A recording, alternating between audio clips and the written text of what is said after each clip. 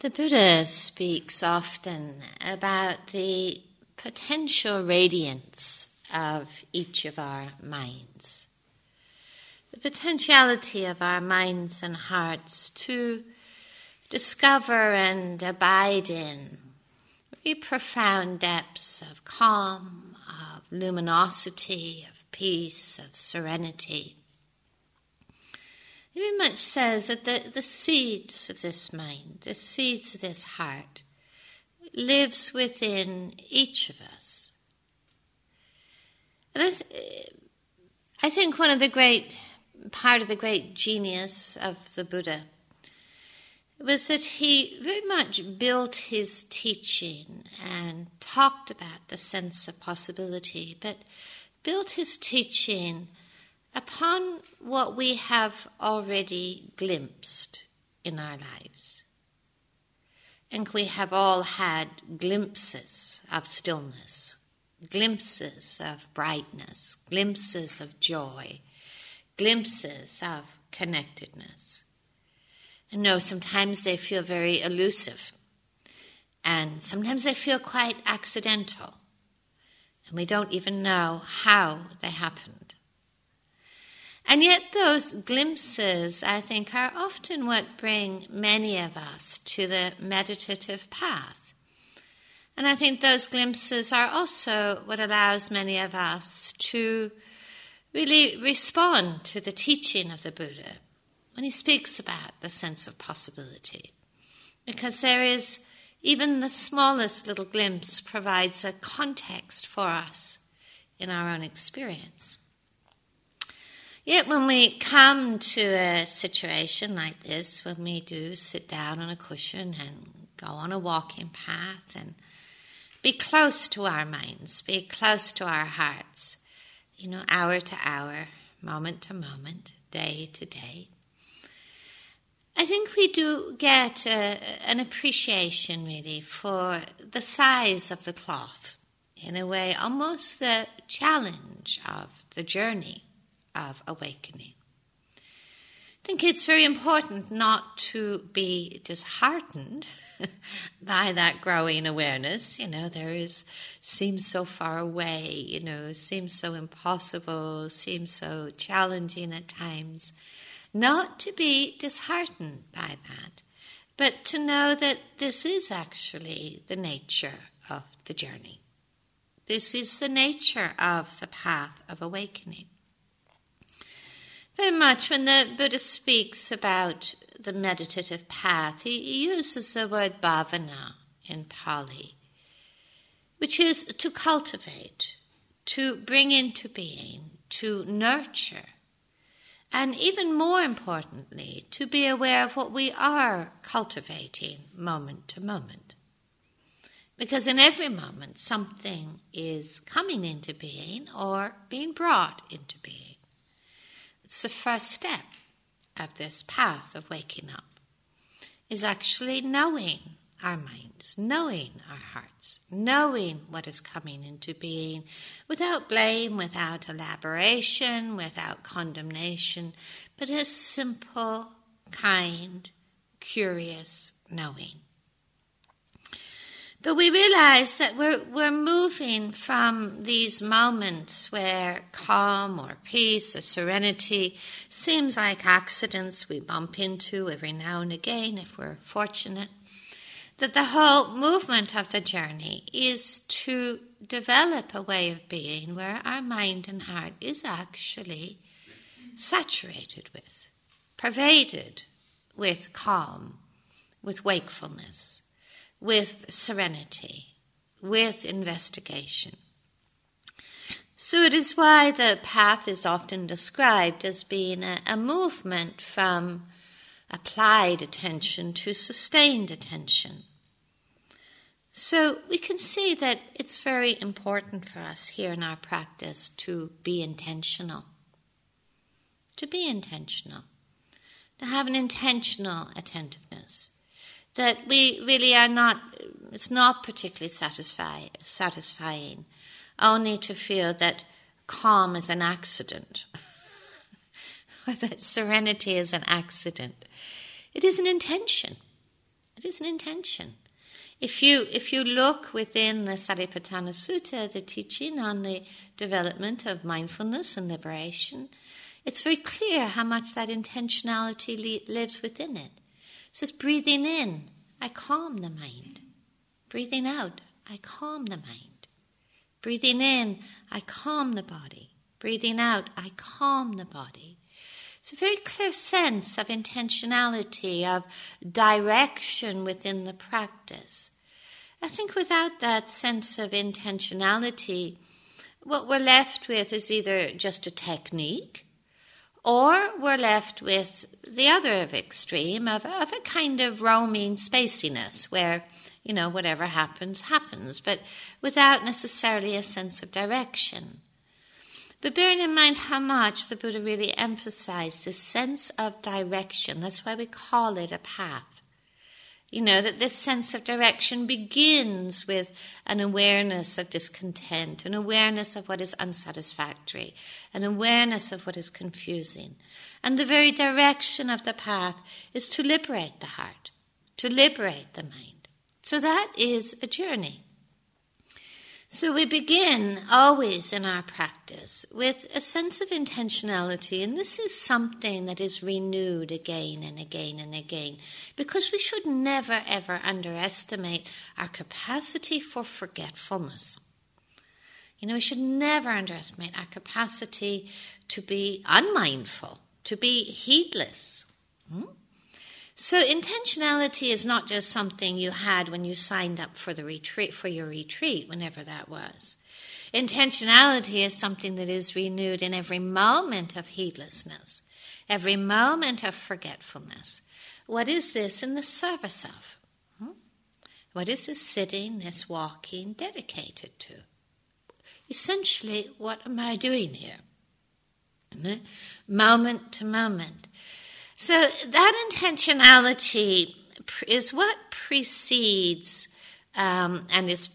precedes waking up. It precedes attentiveness. It's the forerunner of all mindfulness.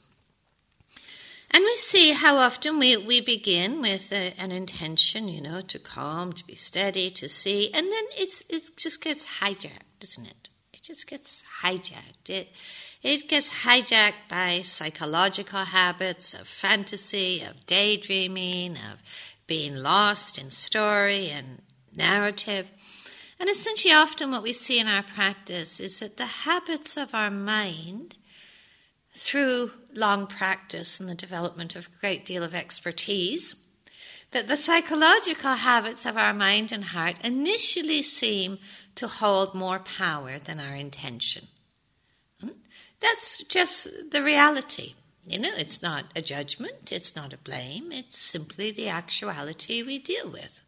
We've had perhaps a lifetime of practicing clinging and grasping and forgetfulness and being lost, and we may have had, 10 years of learning to practice being awake. So it's just to see that, our psychological habits are actually living and coexisting with our intentions not to be caught in the habits. Now, there's no doubt there's a little bit of tension in that, and I wouldn't like to say it in any other way. But it's not a negative tension. A negative tension is when we set one up against the other, and we get into the habit of blaming or being disheartened or being disappointment. But that's something that we're doing with that tension, rather than just acknowledging that tension exists. It's not a negative tension, it actually can be quite a creative tension. It can be a tension that actually enables us and makes us more curious about these moments of heedlessness, more curious about the moments of forgetfulness. What's actually going on there? How are we kind of walking down pathways all too familiar to us? How can we respond to those moments? If it's a negative tension, we become very blaming and very judgmental. If it is a creative tension, then we look at actually how do we respond to heedlessness? We renew intentionality, renew dedication, renew commitment, renew our capacity to begin again. We bring kindness, we bring acceptance, we bring patience, we bring forgiveness and generosity. The reality is that it is in this tension between what kind of contracts the mind and what liberates the mind, it's in that tension that we learn some of the most important and transforming lessons of the practice and of our lives. So it is embracing that tension exists. We come back, and with practice, what I think most of us probably see in our lives, that the intentions actually hold more power than the habits. That the intentions begin to hold more power than the habits. Why? Because the intention to be awake, to be present, these are the intentions that bring joy. The realization of those intentions is what brings joy, is what brings happiness, is what brings peace, is what brings calm. And they begin to grow far more inspiring and motivating than the results and expressions of the habits. But it's patience, it's perseverance, these are all awakening factors. And with practice, we do see the growing ability to sustain intention and attention. It might be with mindfulness of breathing, it might be with metta, or it might be with mindfulness of the body. But what you begin to see is that the effort level starts to feel less demanding, more easeful, more naturalized. Now, I would really just want to caution that this is not necessarily progressive or linear. Because we can have, just an amazing day of intentionality and wakefulness and happiness and peace. And, you see how the thought comes, finally I've got it, I figured it out, I really pinned it down here, And we wake up the next morning, it's a total day of disaster, And it's just acknowledging that ebb and flow and that rhythm and holding the big picture. Holding the big picture, holding the long view, not being caught in the particulars of a single sitting or a single walking or a single day or a single week, not being caught in the particulars of that. Knowing that easefulness can turn into a day where much more effort is required, and it would be deluding ourselves to think that, I'm still easeful. We're really, we're fraught with kind of, tension and stress and struggle. And we're still trying to convince ourselves we're easeful because we were easeful yesterday. That's not the reality. But we are easeful with the moments where that effortlessness seems to drop or fade. We're easeful with the moments when the peace suddenly seems a distant memory or the calm seems a distant memory. We're learning to be easeful with. And so much remembering that this is the kind of, one of the aspects of mindfulness. It is the unconditional embracing of all things. The unconditional embracing of all things. The easefulness with all things.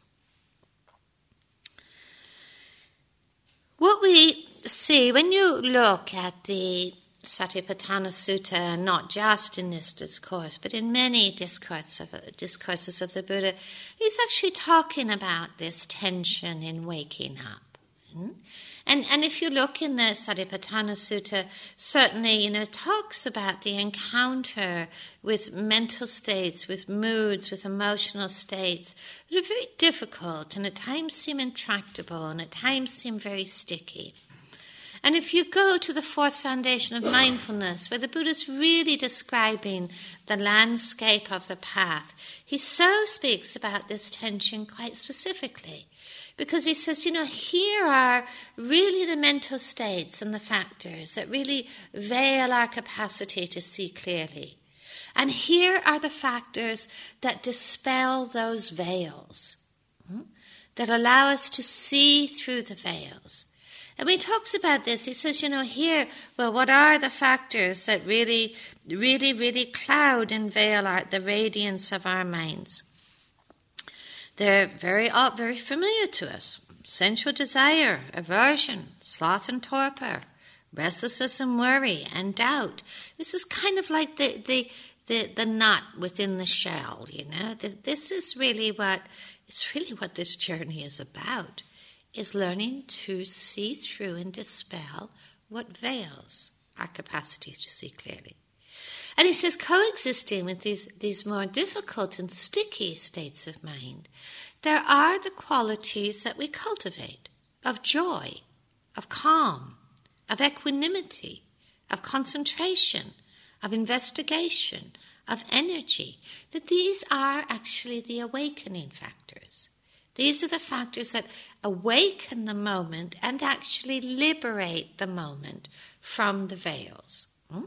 The Buddha never just said, be aware of the difficult mental states, and just kind of hang out there, just leave you hanging in this sort of, increasing intimacy with difficult mental states.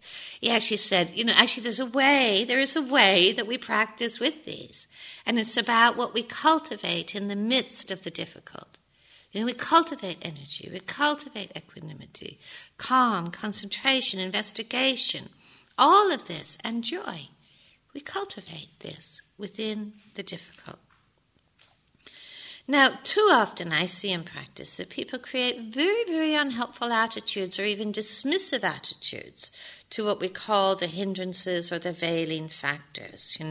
Sometimes even the more experience you have in meditation, the more unhelpful your attitudes can become. That's amazing. Because there can be the sense of, I know this stuff, been there, done that, done sloth and torpor. I know sloth and torpor. I know restlessness and worry. I just get over it. I wait it out. Or maybe I just go to sleep and wake up tomorrow and it won't be here. We tend to see them as sort of meditative symptoms in the beginning of retreats. The Buddha described these mental states as anything but that. He described these mental states as being the root of all of our psychological and emotional storms and distress. So he took them really seriously. Really seriously. And in many ways, in the stages of awakening, it is the falling away of many of these difficult mental states. And it's really actually only the arahant who's fully free. Of all of these sticky mental states. So that's actually very heartening and very encouraging. But certainly to steer away from any dismissiveness of, I just know this, I'll get over it. This is actually the practice. They are deeply embedded mental states and habits to be understood. The veiling factors are what suffocate and deny an awakening. So, it's also very important to envision a place in our practice and a time in our hearts and minds when these difficult mental states simply do not arise. It's very important to envision that, where they simply do not arise. And they don't arise, that they're not arising is not because we've got over them. It is because we have changed the shape of the mind, or the mind shape has been changed through the practice. And so it is no longer, and through investigation, so it is no longer so vulnerable. The Buddha very much used the simile of looking at your reflection in a pool of water. Sensual desire is trying to see your reflection in water that is colored with dye. Aversion is like trying to see yourself in water that's been heated to a boil. Sloth and torpor is like trying to see your reflection in a pool of water that is covered with weeds and algae. And restlessness and worry is like trying to see yourself in water that is agitated and stirred by strong winds. And the presence of doubt is like trying to see your face in a pond of water that is dark and muddy. You can probably relate to this simile in your own experience.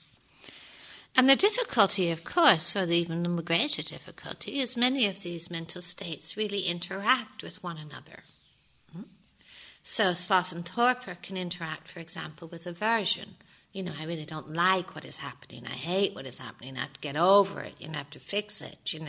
You can see how restlessness and worry starts to interact with craving. How am I going to fix things? How am I going to control? How am I going to get what I need? How am I going to make my experience the experience I want to have? You can see how sensual desire can interact with doubt. I can go through my day prowling through the sense doors looking for, ever more lovely sights, sounds, and experiences. And guess what? At the end of the day, I'm still unhappy. Oh, doubt. What am I doing wrong? It didn't work. So the Buddha used other similes to describe what it is like to be free of these mental states. He says, to be free of sensual craving is like being free from debt. To be free from aversion is like recovering from an illness. To be free from sloth and torpor is like being released from prison. And to be free from restlessness and worry, he likened to being free from slavery. And the freedom from doubt, the Buddha likened to crossing a dangerous desert and reaching a place of safety. I think when we look at these kind of sticky mental states that most of us really do encounter, at least sometimes in our practice and in our lives, it's very important to understand when the Buddha talked about these 5 difficult mental states or veils, he talked about them as being the 5 manifestations of craving, ill will, and delusion.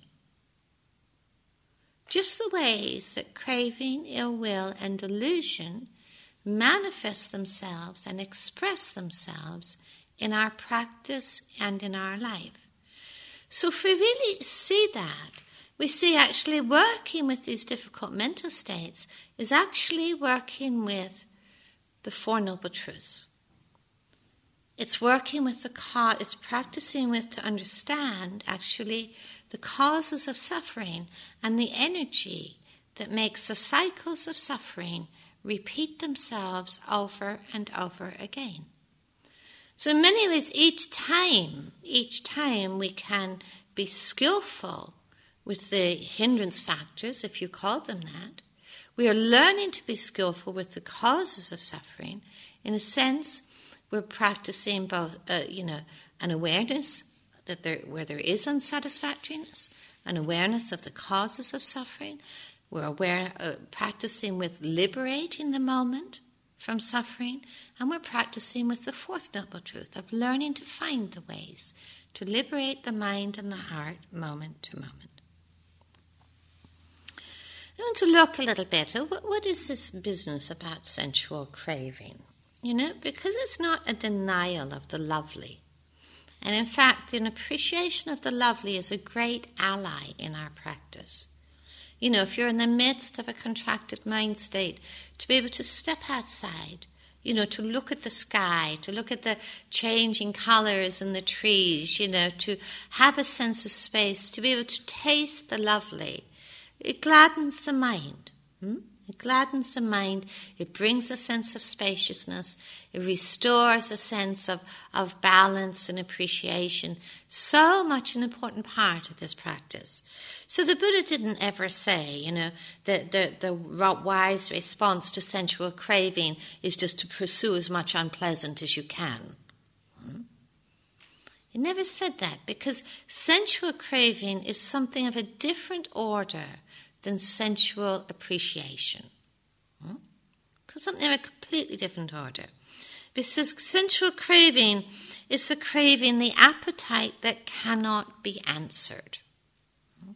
The appetite that cannot be answered.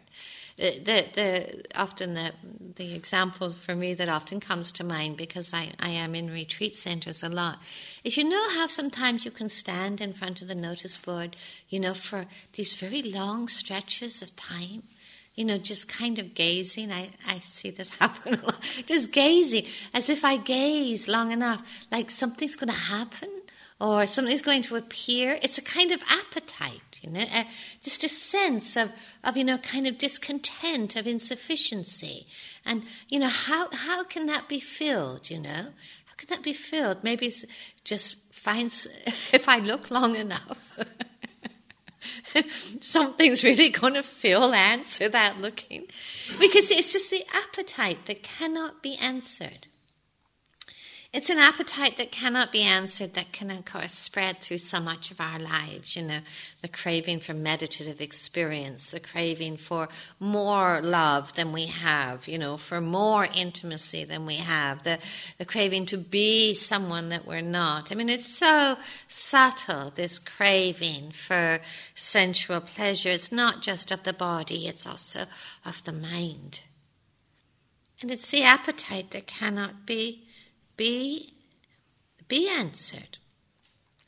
We need to be so mindful of this because the power, the appetite of sensual craving, of course, always disconnects us from the way things are and inevitably perpetuates discontent. We become like a hungry ghost, prowling the world, and it's feeding a sense of insufficiency. And the whole of this teaching is rooted in understanding the sufficiency that lives within our own hearts and minds. Acknowledging the sufficiency of this moment. Acknowledging that there is always enough in this moment for compassion, for peace, for contentment, for ease. It is stepping out of this kind of prowling, is coming back, reminding ourselves, no matter how hidden it may feel, of the sufficiency or the freedom of our own hearts. There's a lot of narrative in sensual craving, a lot of story. I need this. When I have this, then I'll be happy. When I, that second plate of food, then that'll really be enough and tomorrow will be a better day. There's a lot of story in it. Calm, the cultivation of calm, the cultivation of joy, are very much the antidotes to those feelings of insufficiency. Cultivation of contentment, very much the antidotes to feelings of insufficiency.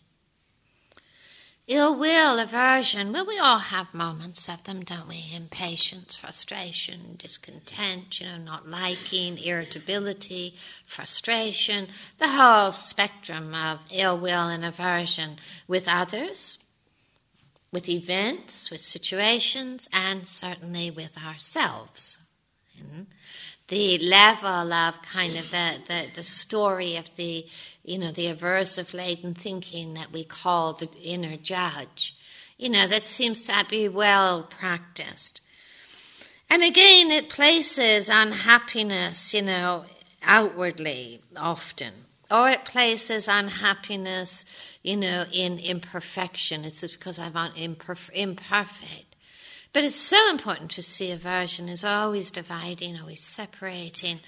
Again, it is always kind of, how much does it veil those seeds of radiance, the potentiality for radiance within our own hearts and minds? Aversion is like constantly insulting those seeds. I'm like this, I'm like that, I'm like this, I'm not good enough. It's kind of insulting or denying that potentiality of our own hearts and minds. And there's a big story, a big narrative story always within aversion. Have you noticed? I mean, aversion is like the fuel for this ever-expanding story about, what is wrong with me, what is wrong with the world, what is wrong with other people. It goes on and on. We need to acknowledge it. We need to learn how to meet ill will with kindness. We need to learn how to meet ill will with investigation, with understanding, with calmness. Ill will doesn't go away through more ill will because we don't like it. We need to acknowledge the suffering of our ill will.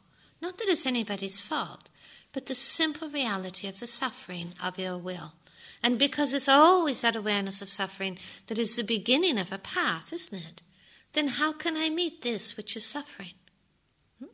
How can I meet this which causes so much schism and division?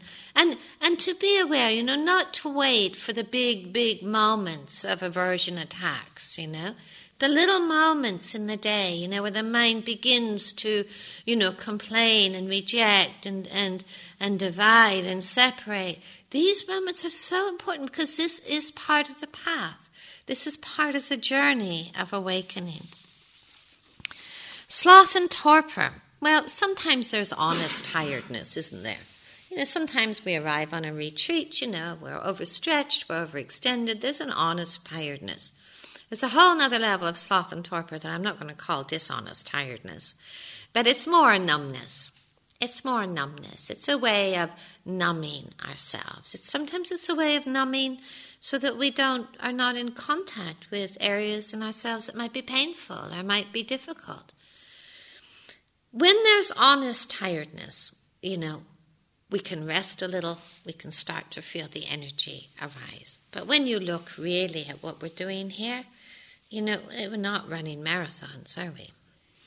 And basically we sit around, once in a blue moon, and we get out and we have a little toddle around, and then we sit around some more. I mean, it is actually one of the most restful things we could ever be doing in our lives, one of the most renewing things we could ever be doing in our lives. And yet, sloth and torpor certainly comes to visit, doesn't it? And I encourage you, be ruthless. Be ruthless. Not in a negative way, not in a sort of harsh way, but be ruthless, please, I mean, just withdraw your consent. Withdraw your consent from this mental state. It absolutely goes nowhere except to more sloth and torpor, and eventually to a very deep sense of being disheartened. Being aware how much sloth and torpor is one of the building blocks of doubt.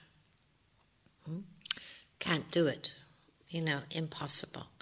Be a little bit ruthless, not. But there are times, when it's really, we just withdraw consent, we don't sit sleeping, we stand. We walk more. We raise the energy, because energy actually is, curiously, sloth and torpor builds on itself, but so does energy. Energy builds on itself.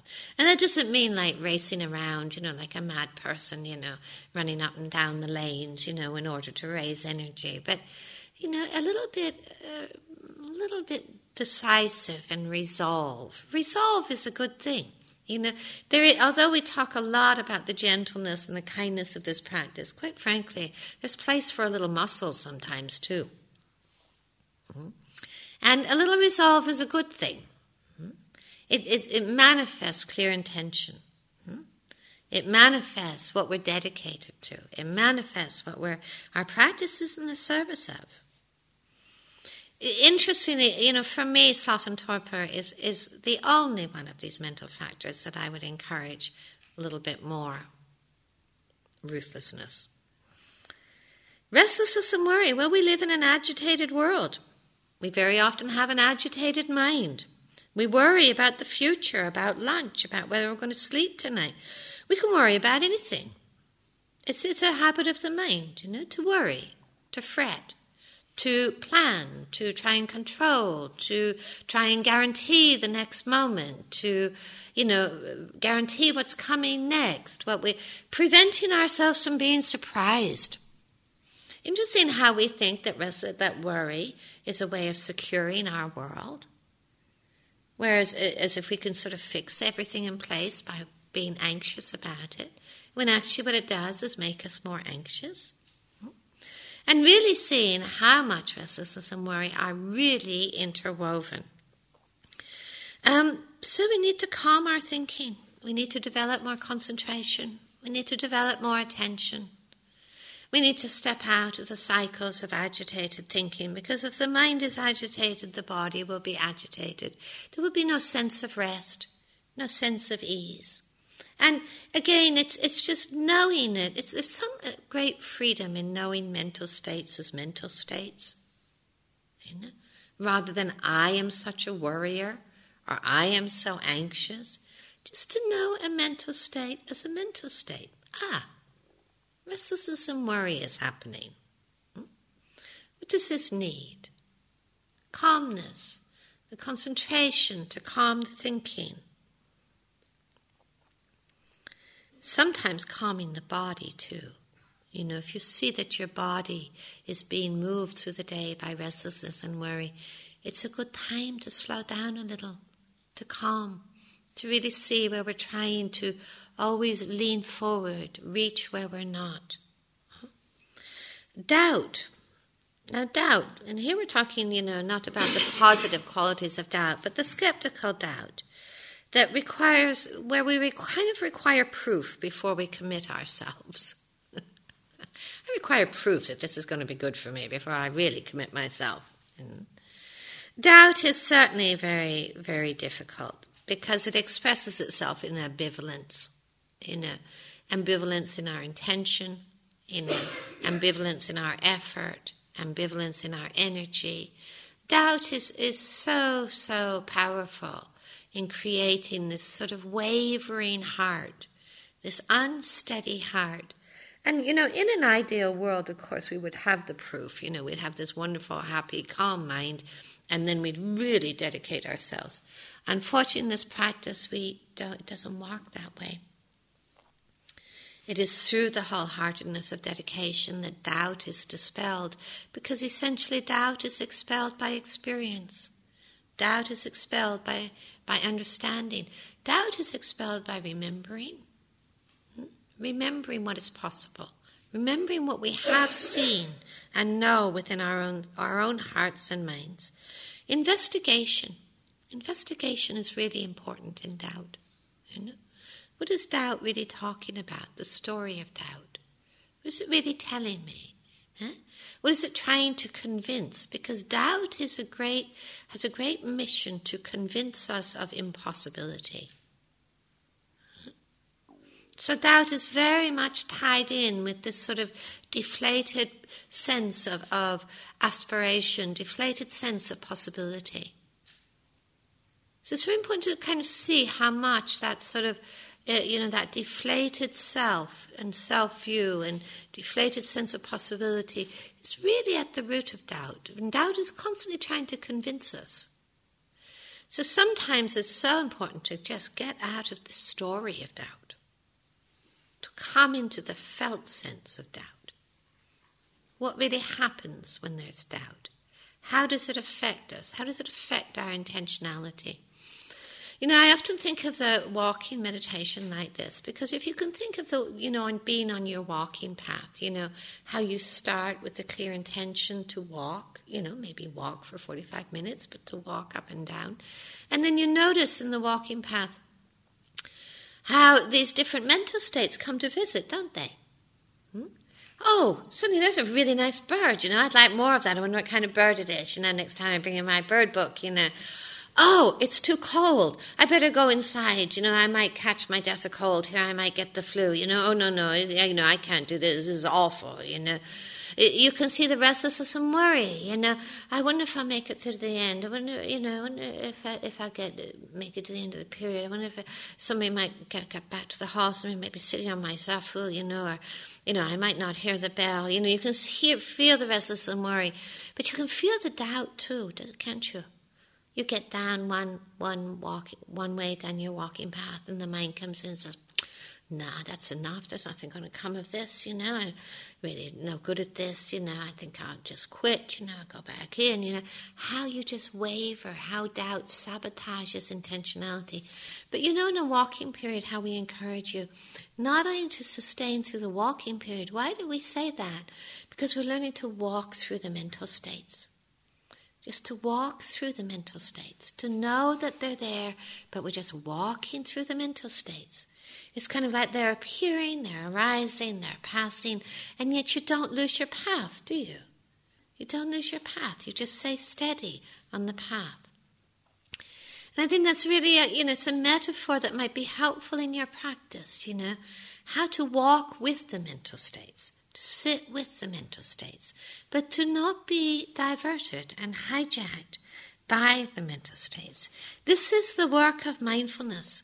is to understand mental states and their power, to understand our capacity, what it means not to be governed by mental states, and to really, really nurture, to bring into being that potentiality of our own hearts for luminosity, for radiance, for calmness, for serenity.